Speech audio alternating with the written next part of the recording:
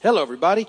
Welcome to Keys Vineyard Community Church as we continue on in a series we're doing called Meals with Jesus. What we're doing in this series is we're basically looking through the Gospel of Luke, and I'm sort of reading with you and talking about with you how often Jesus is at a meal in Luke's Gospel. Pretty much throughout the entire Gospel, Jesus is on his way to a meal, at a meal, or leaving a meal. And I've said that we learn a lot about what's taking place in this process, that meals really are central to the mission of Jesus, that he'll share a meal with anybody, and we've seen that, tax collectors, Pharisees, the multitudes, everybody that would come to him, and that this is an incredible picture of the grace of God, that Jesus, fully God, fully man, will have a meal with anyone, and that meals, were more than just sort of a dinner. It was an amazingly integral part of culture back then and relationship. And so we've been looking through these meals and studying them. And, I've said to you sort of as a way to remember this whole thing that before Jesus ever picked up the cross, he picked up a fork and things started changing. And so we've been spending time working through these meals. And the last few times we've been together, we were really kind of looking at a meal at a Pharisee's house and how they were forgetting everything else and just kind of vying for positions of honor, and how Jesus began to talk to them about that. And I've also said along the way, be careful that you don't just dismiss what's going on with the Pharisees and write them off as just being evil. They had good intention when they started. They had gotten off track. Instead of allowing, God to form their character from the inside out by the Spirit, they had gotten stuck in sort of making a rule for everything. They'd lost their way. They'd forgotten the grace and mercy of God. And that this is what Jesus is trying to correct with them, and that he's encountering them in extending the kingdom to them, hoping that they'll turn and repent. And that we're in Luke 15 now, and we spent some time in the first part of Luke looking at two small parables about a lost coin and a lost sheep. And today we're going to look at the parable of the lost son, and we're going to see how important these things are. But he's addressing the Pharisees in this, and the fact that they were muttering, grumbling, complaining loudly about Jesus' choice of friends. That he was allowing these people at the table, not just allowing them, welcoming them, encouraging them at the table, and they didn't care for it. They spent their lives trying not to be around these people. And yet the Pharisees do. They're drawn to Jesus. Even though they're ultimately going to have him killed, there's something about Jesus that they're drawn to, that, they get that, but they just miss what really matters. So I want to continue today looking at Luke 15. We're going to talk about the prodigal son and what that looks like. Very well-known parable. So that's the intro. Transition, always a bad joke. The past, present, and future walk into a bar. It was tense.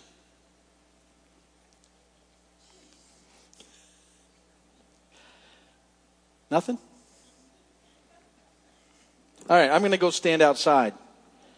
If anyone asks, I'm outstanding. Still nothing. All right, scripture reading. Here we go.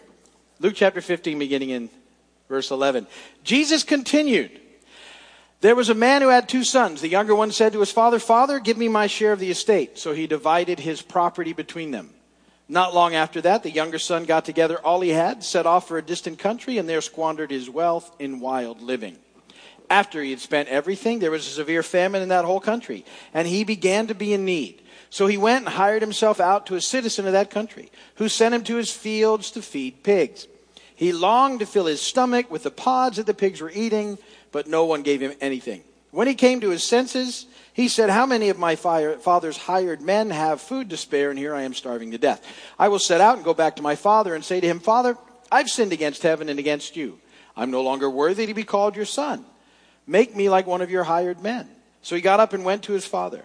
But while he was still a long way off, the father saw him and was filled with compassion for him. He ran to his son, threw his arms around him, and kissed him.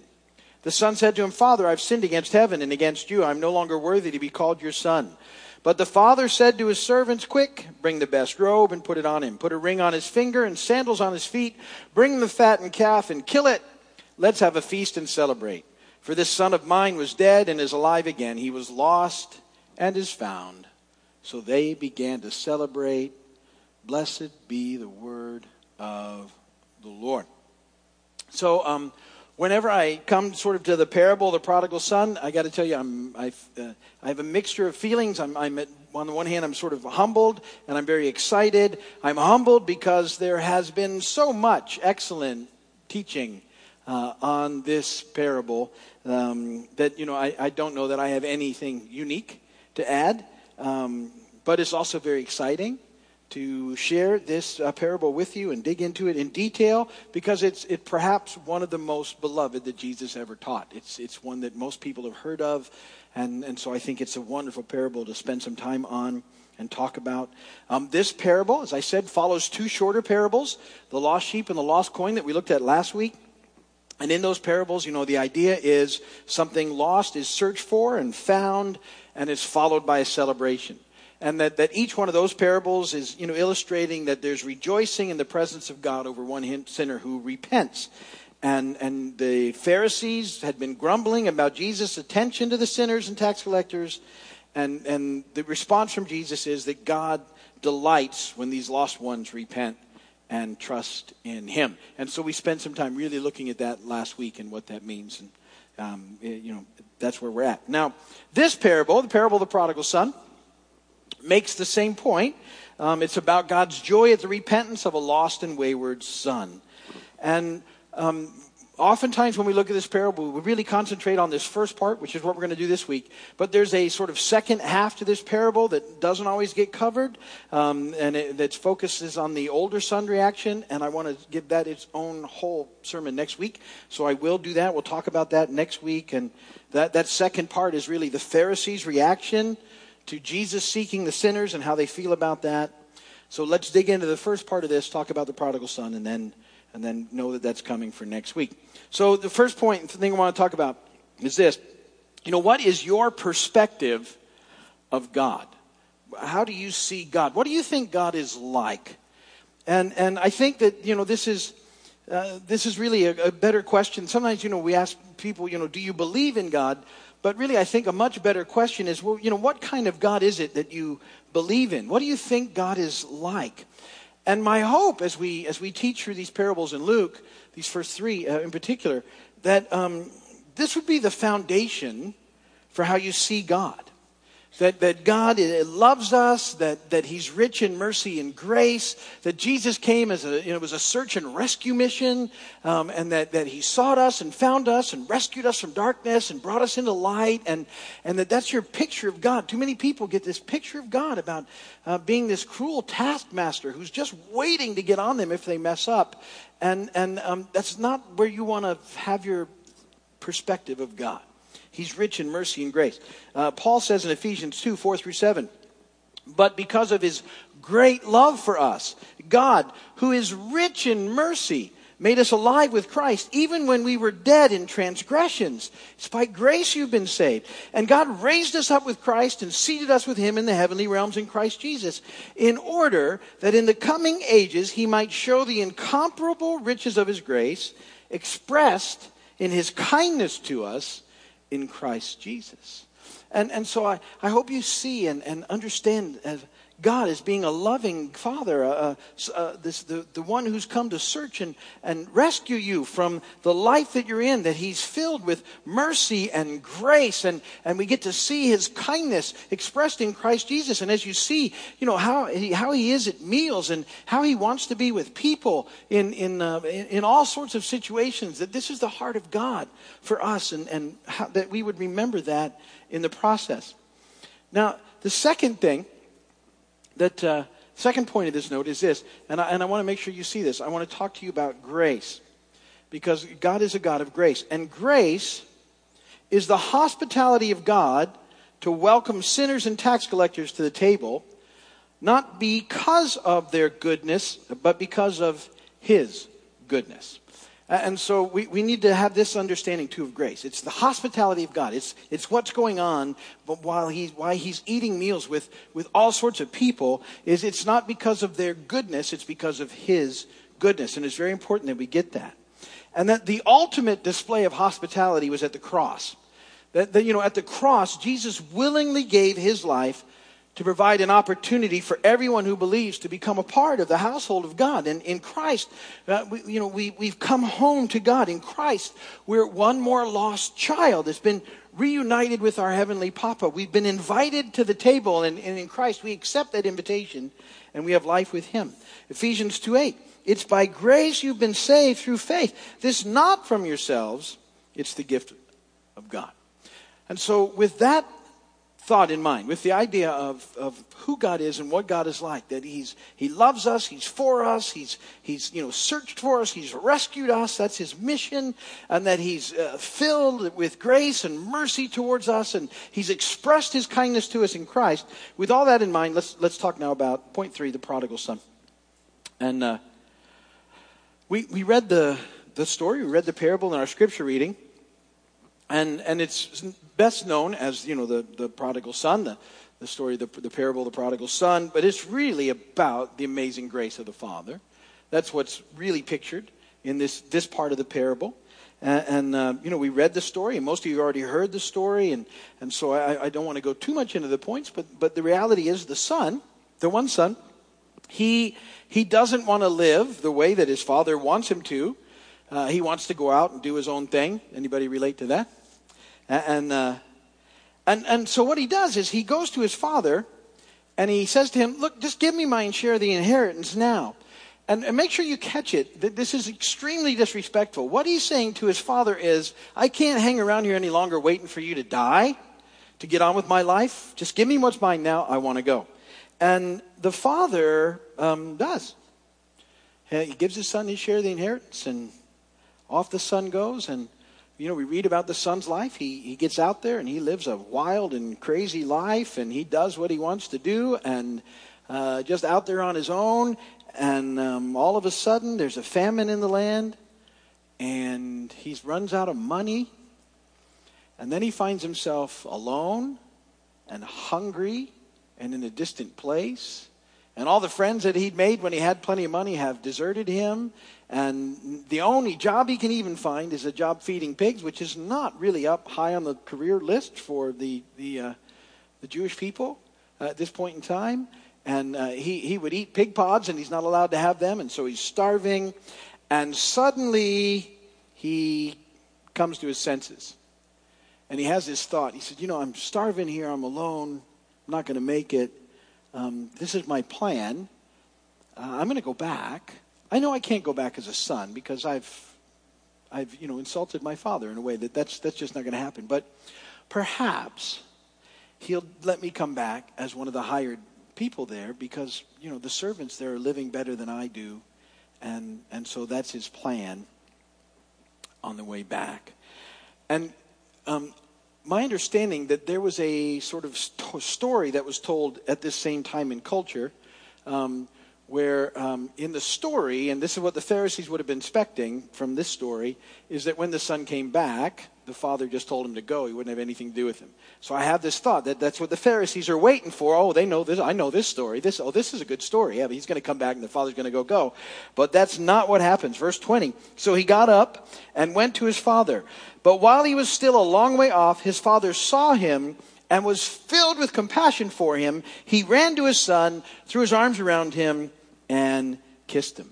And so, I want you to see that what's going on is that the father is waiting and watching for his wayward son to come home.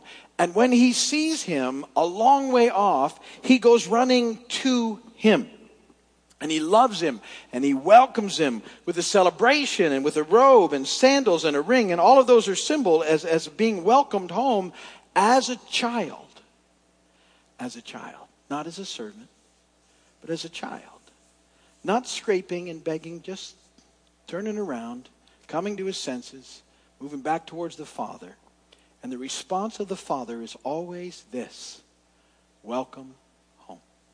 I'm so glad you're back. I've been watching. I've been waiting. I've missed you. I just want to be in relationship with you. I've done everything I can. And that whole responsibility is just to come and turn and head back. And he's so elated when it happens. in the process. And what I want to make sure that you see, and this is the point that Jesus is trying to make to the Pharisees, is that the love of the Father was in place before the repentance of the Son. See, the love of the Father was there before the Son repented. He's just waiting. The love's all there. He's just waiting for the Son to get it. It's a picture of God's grace. And it's based on God's goodness, not on our performance. God loves us while we're out doing our own thing. That's fascinating to get a hold of that. Paul says this in Romans 5, 6 or 8. You see, at just the right time, when we were still powerless, Christ died for the ungodly. Very rarely will anyone die for a righteous man, though for a good man someone might possibly dare to die. But God demonstrates his own love for us in this: while we were still sinners, Christ died for us. It wasn't about us. It's about him. It's about his goodness to us, always being in place. It's his love for us. See, he's waiting patiently for the opportunity to welcome his lost children home.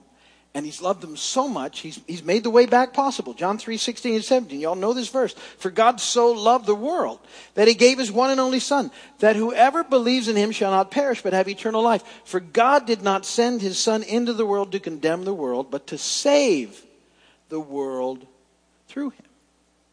So this is the heart of God. And this is what he's doing at these meals. And this parable, the parable of the prodigal son, is a story. And it's a wonderful story that Jesus tells to illustrate the Father's joy at the repentance of a lost sinner. But see, these are, what I want you to get, these are more than stories of a lost sheep and a lost coin and a lost son. Jesus lived this out. Jesus lived this seeking out day by day throughout his ministry. He sought out those who were wandering, and he gave them hope. He treated the lost and those who had been shunned by the established religious community with respect and love. And what we have to understand is that our part is to keep finding ways to let people know that there's a God who loves them and who wants to be in relationship with them now and forever, and that he just wants to welcome them home.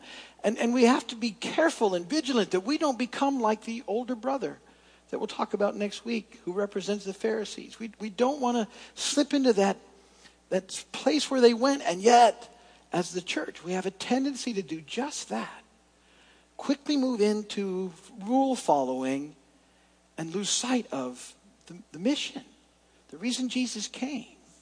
There's a tendency that we have that once we've sort of made our own way into light, that we might forget those that are in darkness, and we can't, because he never does. And that the Father's just waiting to welcome them home one at a time. Remember last week I said that's the amazing thing about this story too, is about one sheep out of 100, about one coin out of 10, about a lost son. That this is the heart of God, one at a time, amazing heart of God, welcome them home. And that he wants us to have that same passion in his heart of rescue and restoration. So that we remember that's what matters. That's what's important. That's the heart of it. There's so many other things that go along with it. And I understand that. And the church needs to be about many things. But at our heart, we have to understand this is our heartbeat. This is our mission. It's to help people out of darkness into light, to find Christ, to come into relationship with him. It's the heart of God for people. And making sure that we're looking at that and what that looks like and doing what it takes to have opportunities to tell people about Jesus and what he's done for them and about the love of God for them. And so, as we look at these things, just continue to think about what it would have been like, what Jesus was doing as he invited these people to the table. And those people are us. We're them. We're the lost. We're the broken. We're the down and outers. We're the waywards. We're all of those. Being careful that we don't slip through there and all of a sudden become the self-righteous Pharisees. We don't want to head up there. But understanding how amazing this love is for us. And that staying in that spot of his grace and mercy and kindness and remembering it, that we can be used by him to help other people come to know him as well. And to me, that's the heart of that thing. If you think about that whole parable, and if nothing else, remember the Father was just watching and waiting, not to condemn, not to judge, not to be mean, not to say, I told you so, but I'm so glad you're home. Welcome home. Let's have a party. And he does. And it's an amazing thing. And there you go, another celebration, another meal, another party. Because that's what he does. And that's the heart of God for us. So think about those things this week. We're gonna look at the second part of that and talk about the older brother next week. But we'll stop it for there. If you're watching my video, thank you so much for doing that. Hope to see you here. If you need prayer, go to the website. Spot for you to put in prayer requests. We'll make sure we get to that. And thanks for being a part.